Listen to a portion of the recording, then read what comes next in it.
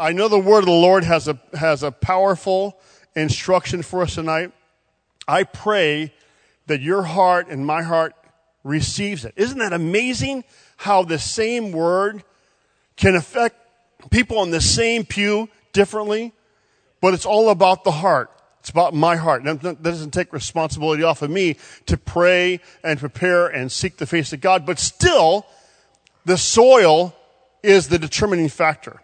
Stones make the soil not to do much. And a lot of thorns choke it out. But the Word of God has a powerful ability to change your life. I am believing, praying, expecting that you're going to say after this evening, I felt God's hand like never before in my life. I felt the encouragement of the Holy Ghost. I felt the Lord speaking in my life. I'm believing that. I want you to expect that. We've been hearing a lot about, unfortunately too much about, COVID-19. Everybody knows all about it. Everybody knows all about the virus. And we have different opinions about it. But an amazing thing occurred to me, that virus, for the most part, is only effective in your really main three entrance places in your body. In your eyes, in your ears, and your mouth. You could take your hand and plunge it into a jar full of COVID-19 virus.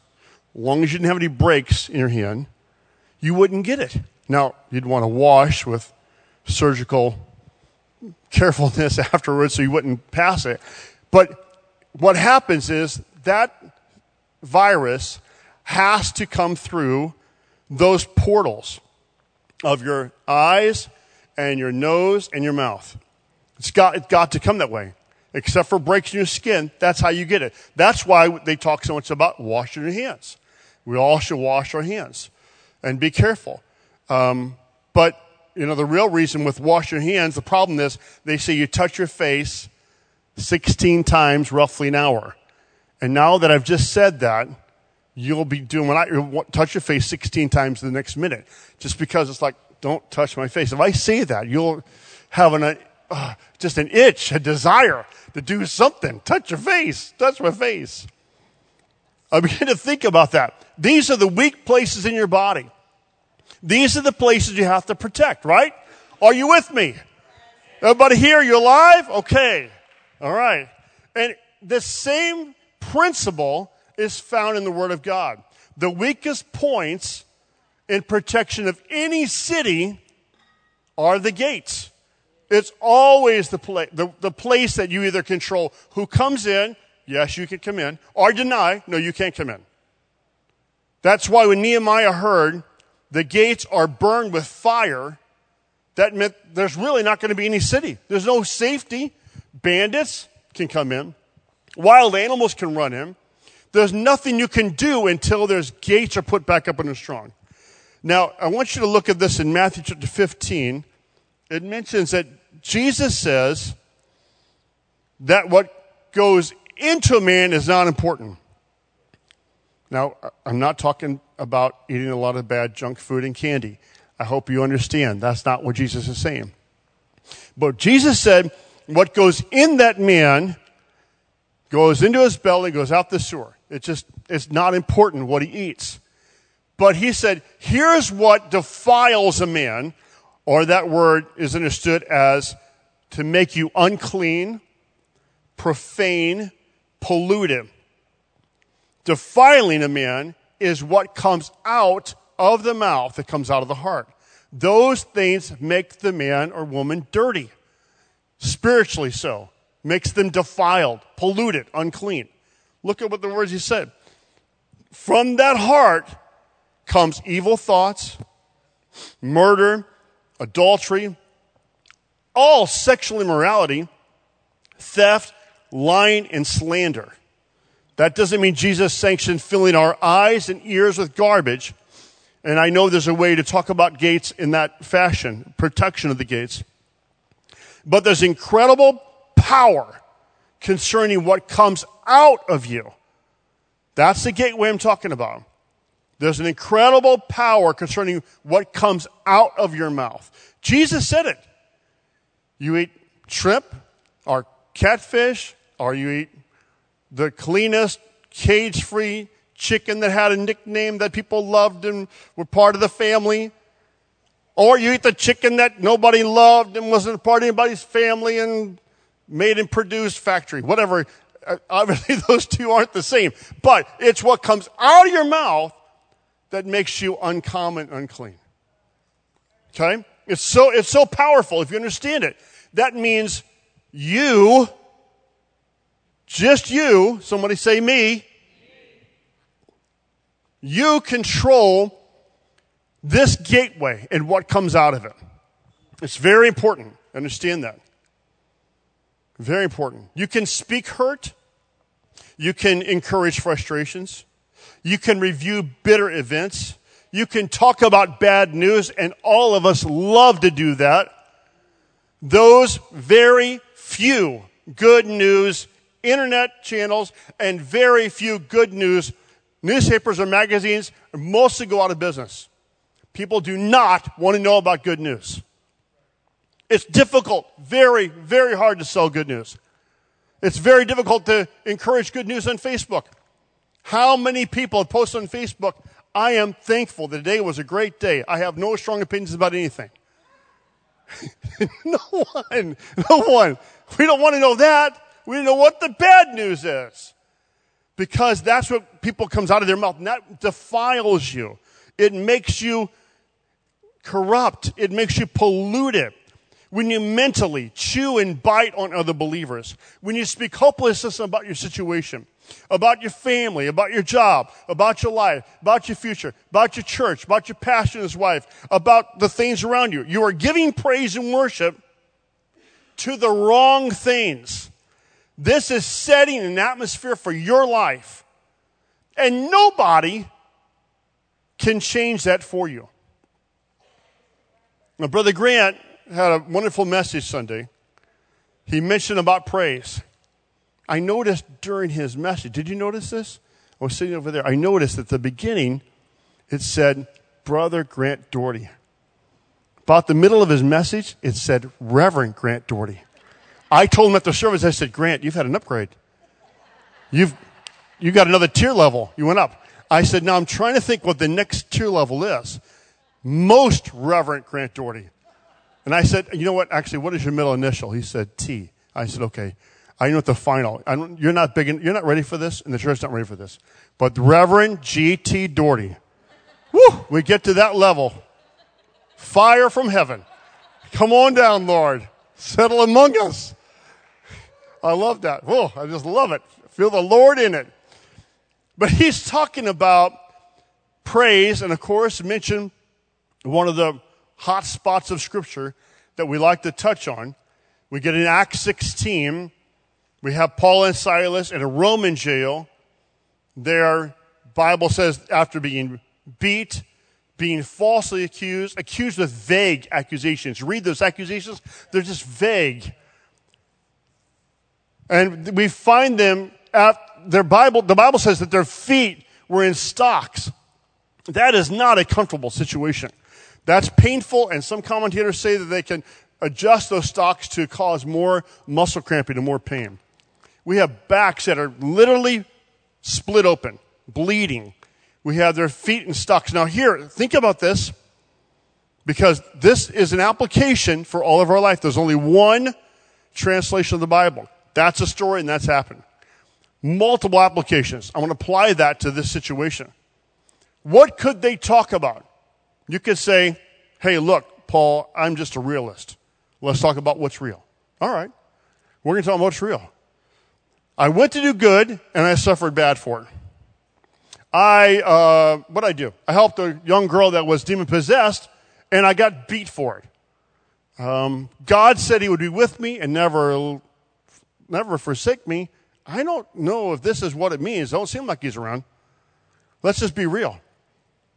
Or let's just be honest. I'm not going to say something that's dishonest. Well, I'm in pain. I'm hurting. My back hurts. This place stinks. This is not an American prison. It's all somewhat clean, and they've got a few rights. I don't have any rights. No one's been kind to me. There's darkness. It's blackness. It's horrible. I have no idea about any other conditions, whether it were bugs or problems. It was probably a difficult time. The Bible does not say that they glorified that situation or talked about how bad it was. They sang praises. What did they sing? I don't know. I can think of something like this. It's like, Lord, I love you and you love me. Somehow you're working this out for my good. Some way, Lord, your hand's on my life. God, you've never failed me. You never forsaken me. Something built in that situation that literally caused prisoners to hear them. Before God moved, other people heard about it. It makes me excited to think there are people here right now that say, I've had some vague accusations. I've done good and got bad for it. I've tried and things not work out right. I've ministered and no one knew about it. I loved and they didn't love me back. You know what that makes you want to do? I want to echo them and begin to make my mouth this gateway. Instead of pouring out frustration, pour praise to God. God, you're with me. Your hand's upon me. Your anointing's on my life. You are a dependable rock. You're an awesome king I can count on. Oh, that's the power of the Holy Ghost. That's the power of the gateway that you have. This is supposed to be teaching, not preaching. It's supposed to be telling, not so inspired. I need to dial it back. Wow. Okay. I haven't even gotten to what I'm supposed to talk about. You can fill up your habitat with the words of God. Max is working right now at, I didn't even know it existed. We've got this thing over there on Deming Park where they've got snakes and turtles and all kinds of stuff. Anybody been over there? What's that called? See the 4 people? Yes. And he has to take care of them. They all have a certain thing they got to eat. Snakes got to eat on Tuesday. The salamanders got to eat a different day. They want the worms. It's very important. You get these habitats crossed and you have creatures that are dying, right? Some got to have it dry. Some got to have it wet. Some got to have it just water. It's important, right? The Bible says this in Psalm 24. Lift up your gates. Lift up, O you gates, and let the King of glory come in. I'm sorry. Let me get the right phrase. I apologize.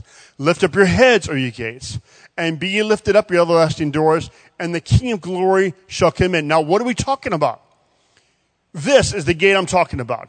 Open this gate up, and the King of glory will come in. Who is this King of glory? The Lord strong and mighty. The Lord mighty in battle. Lift up your heads. Where is the head at when the psalmist is talking? Well, the head's down. Well, the head is down like this. The head is depressed. The head's frustrated. The head is looking down. The head is focusing down. Lift it up right there on the mighty King of glory. Lift them up, your everlasting doors, and the King of glory shall come in. Who is this King of glory? It's the Lord of hosts. That phrase, of course, means the captain of the angel armies. He is the King of glory. Selah. We serve a mighty God, and you have an opening right now to say, Lord, despite all the bad, I am going to praise you with my mouth. It doesn't have to be a song service or a praise time or a special sanction situation or ability. You simply say, Lord, I love you. I believe you. I trust you beyond what I see. I might be in darkness, but you are light to my life. I might be in a place where I don't know how it's going to work out, but you have a plan. Hallelujah. Hallelujah. Now I have one more scripture. Hosea chapter 14, verses 1 and 2. And these 4 words really grabbed my attention and what the Lord told me. Hosea chapter 14. O Israel, return unto the Lord thy God, for thou hast fallen by thine iniquity. So they got themselves in trouble. Anybody can join that group? I have gotten myself in trouble many times. Anybody done anything you said you wish you hadn't done? Said what you wish you hadn't said? Been where you wish you hadn't been? Yes, okay. This is the message to us that the Lord gave to them. Take with you words. Take with you words. Go pick up some words. Take with you words. Now, I love that phrase. It's not just, he didn't just say, turn to the Lord or go to church or go to prayer somewhere or go to praise service. No, take words and go to those places. Take with you words and speak. You say to him out of your mouth. take away all our iniquity, and receive us graciously. Now that last phrase is strange. So we will render the calves of our lips. That's the same kind of idea as our praise, our worship, our petition, our intercession can be a sacrifice before God.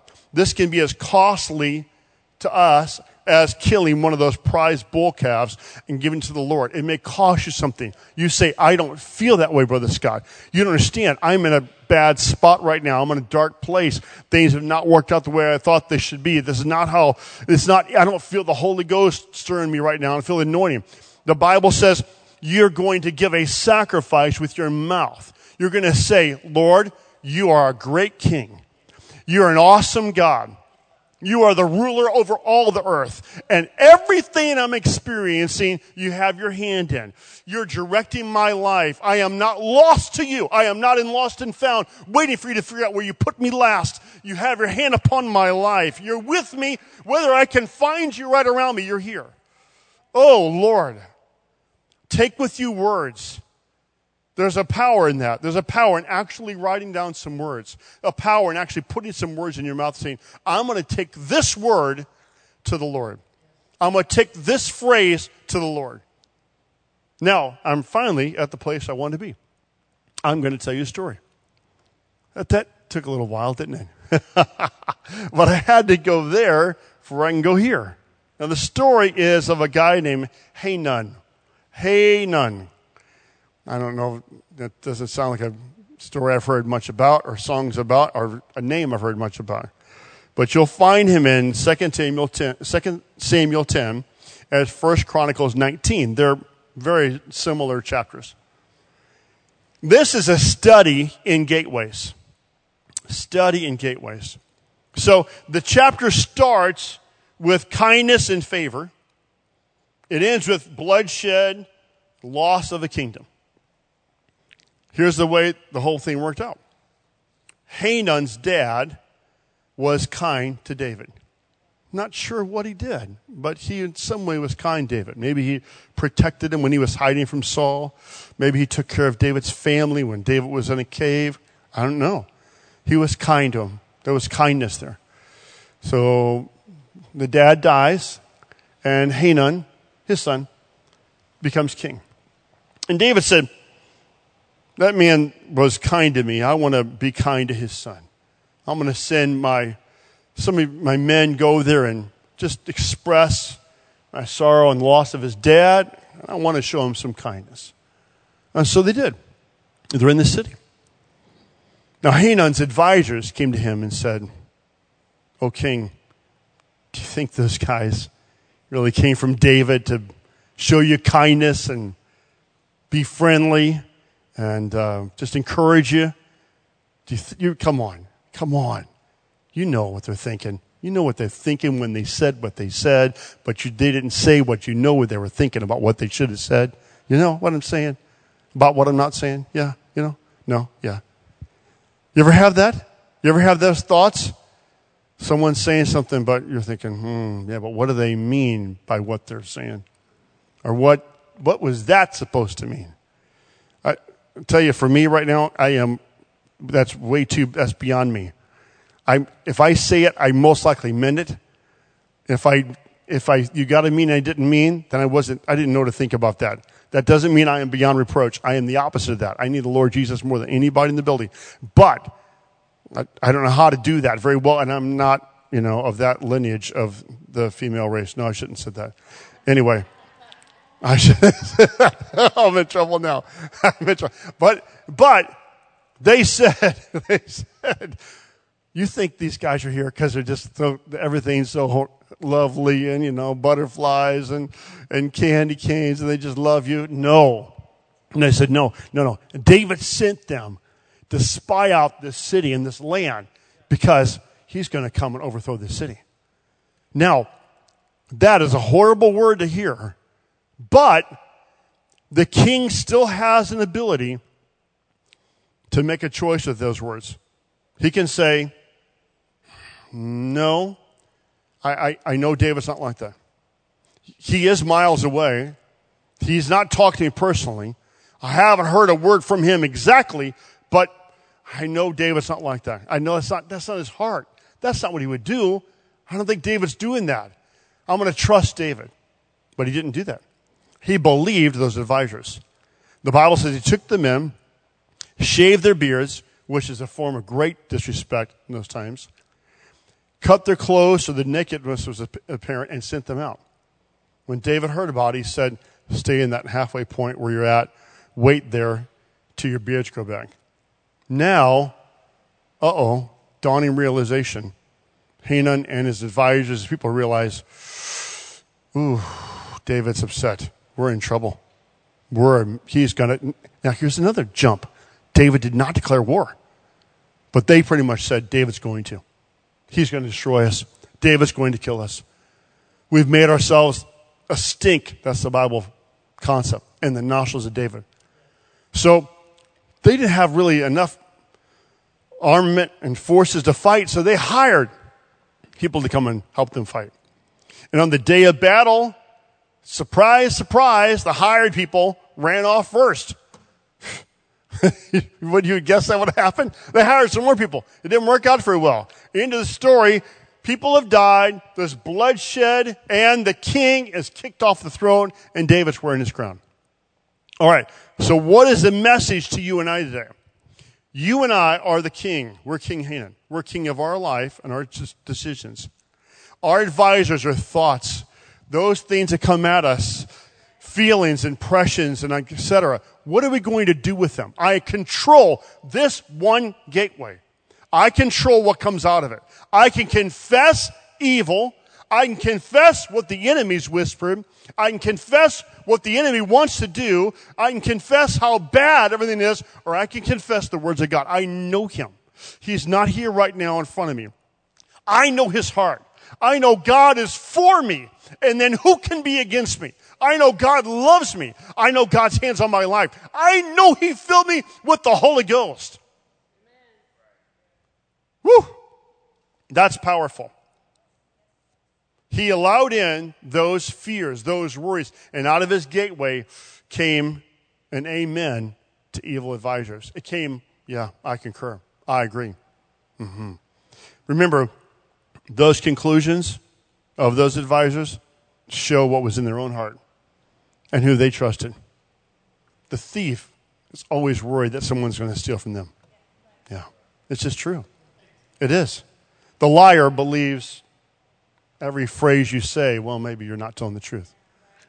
The Bible says the wicked flee. They're up and running, and no man's pursuing. But the righteous are as bold as a lion. And why? Because they have nothing to worry about. Wow. Here's what I want you to get. You have ability tonight to say out of your mouth things that are the gospel truth, literally the gospel truth. Even if you cannot prove them, you can say, God's hands on my life. I cried unto the Lord and he heard me. He's hearing me. God's put his hands around me.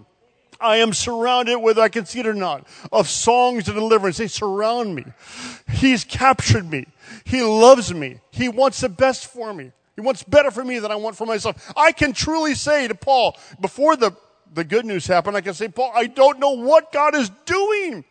You're right. It doesn't make sense. You did all these good things, and now you're here in a bad place. I don't know why that is.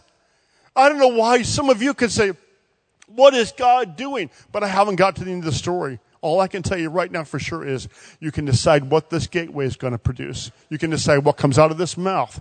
Will it be blessing to the Lord? And you know what's amazing? There is literally an explosive thing that you have power over. And it's not at your good times. It's not when things are great. It's when you have done good and evil came of it. When your mouth begins to speak the praises of God, that's when prisoners listen. That's when prisoners hear. That's when the world hears. That's when those who sit in darkness hear. Not when everything is great for you and they say, well, I want to go to your church because you're awesome and you're on top of cloud nine and you never have any problems. The Bible doesn't say that we get one of those golden tickets out of the Willy Wonka and the chocolate factory, right?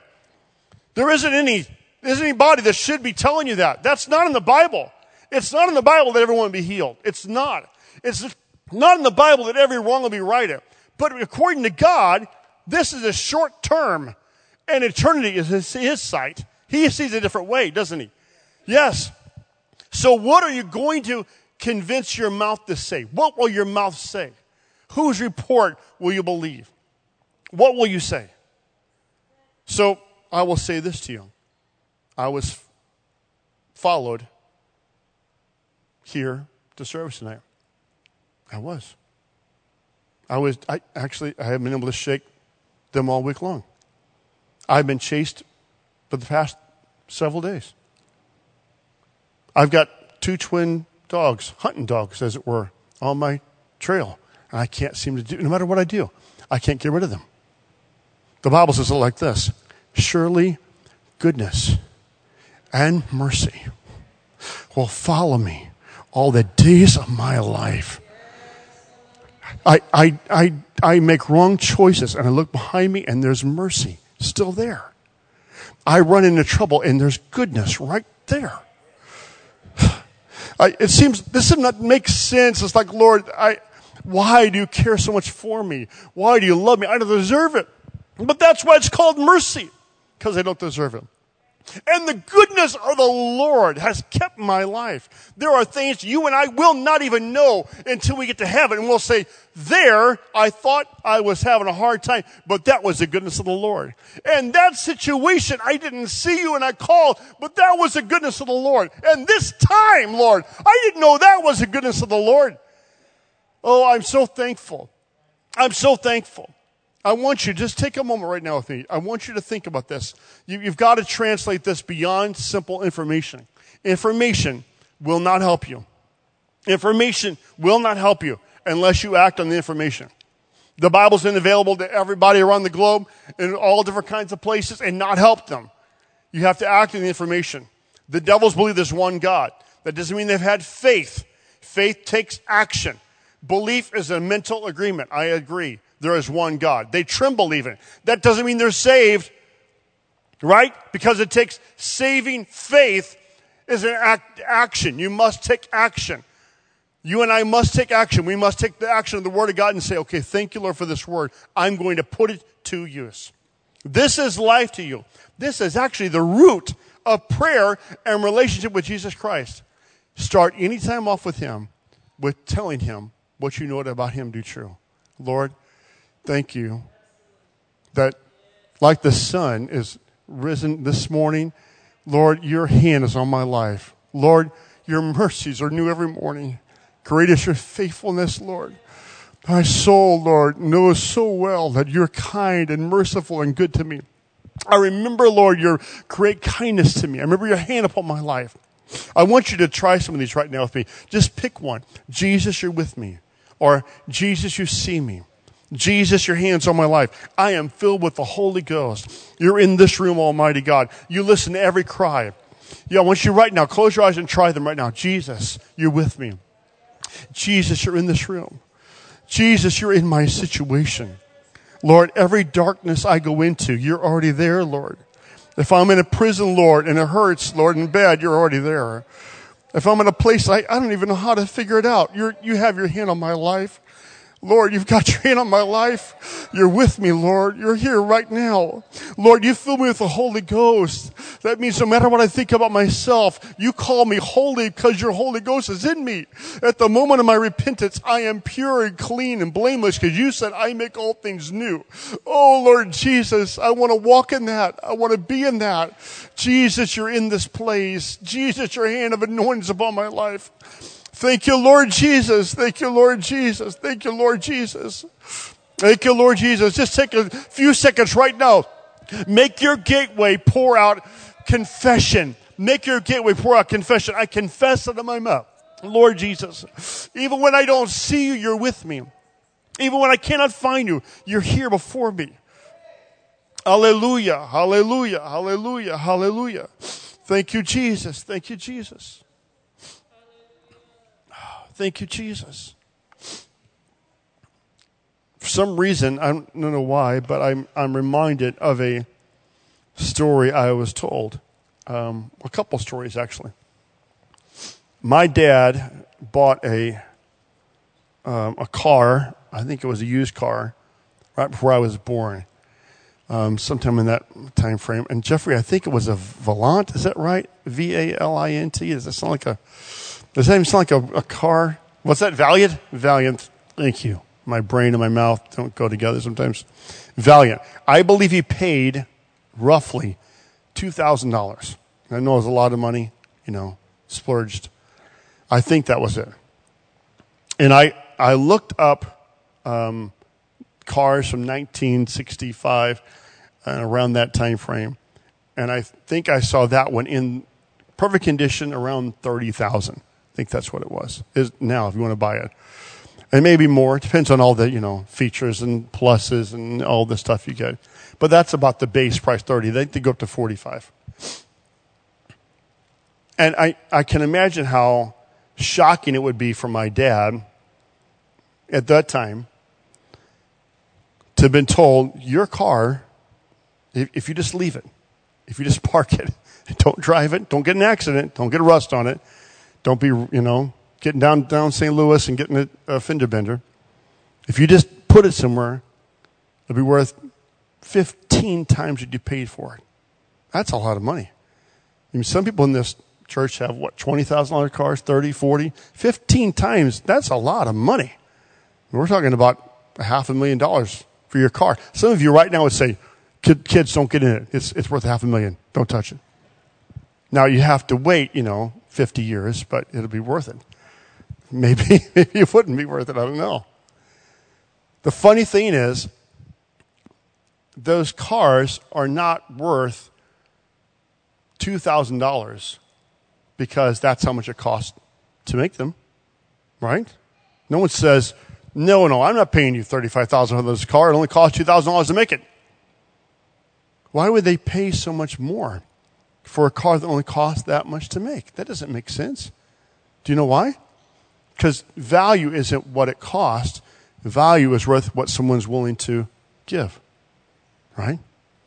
So if someone says, no, it's worth $250,000, then that's what it is, what someone's willing to give. I've been in lots and lots and lots of houses where they're having yard sales, estate sales, dad's gone, grandpa died. I was in a place where this week they had so many fishing lures on the wall. I mean, just handmade fishing lures. Probably 400 of them, maybe 350. And they were marked with, looked $5 for this one and $250 for that one. And, just so much stuff. And, of course, I don't want a fishing lure. I mean, I'd like to catch fish if the fish will comply and they'll come when I call them and we'll go home. That'd be good. But otherwise, I don't want to do that business. But why is it worth that to someone? Because the value is not what it costs the man. It's what it's worth to the person, how much money they pay for it. Understand this. There's nothing more valuable in this universe to the Lord than laying down his own life and his own blood for you. You have infinite value to him. That's why he said, all the souls are mine. You belong to him. It matters. Your life matters to God. Now, it doesn't mean your bucket list matters to him or how you want it to work out matters to him. He may lead you to the prison to have the earthquake, but you matter to him. You're valuable. Your value is equal by how much he had to pay for you. You understand that? That is an incredible value. You can't get high enough. There's no way to account for that. That's how much God cares about you. And don't you dare say he cares for the church in total and doesn't really care about me individually. Because the Bible says, I will leave the 99 and go find that one lost sheep. Amen. You have a powerful God. What is it about it that does something to our hearts and even the atmosphere itself when people begin to talk about things they've seen God do? Just a list of miracles, or just a remembrance of miracles, or just begin to speak about the works of God. What is it that makes the atmosphere just change? It's like the Holy Ghost is like popping and things are going and you just want to pray and want to believe. What is that? You're making a habitat for the Lord. Out of your mouth, you're speaking the praises of God. You're doing, David says, I will speak of your praises and your mighty works. I will declare all your works into the whole congregation. There's something about that. You have the ability in your mouth to begin to repeat what God has done for you. You can.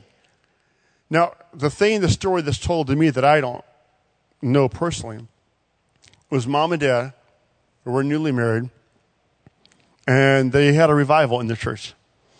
A man by the name of Scotty Teets came and preached the revival. He was a young man, he and his wife. Dad told me that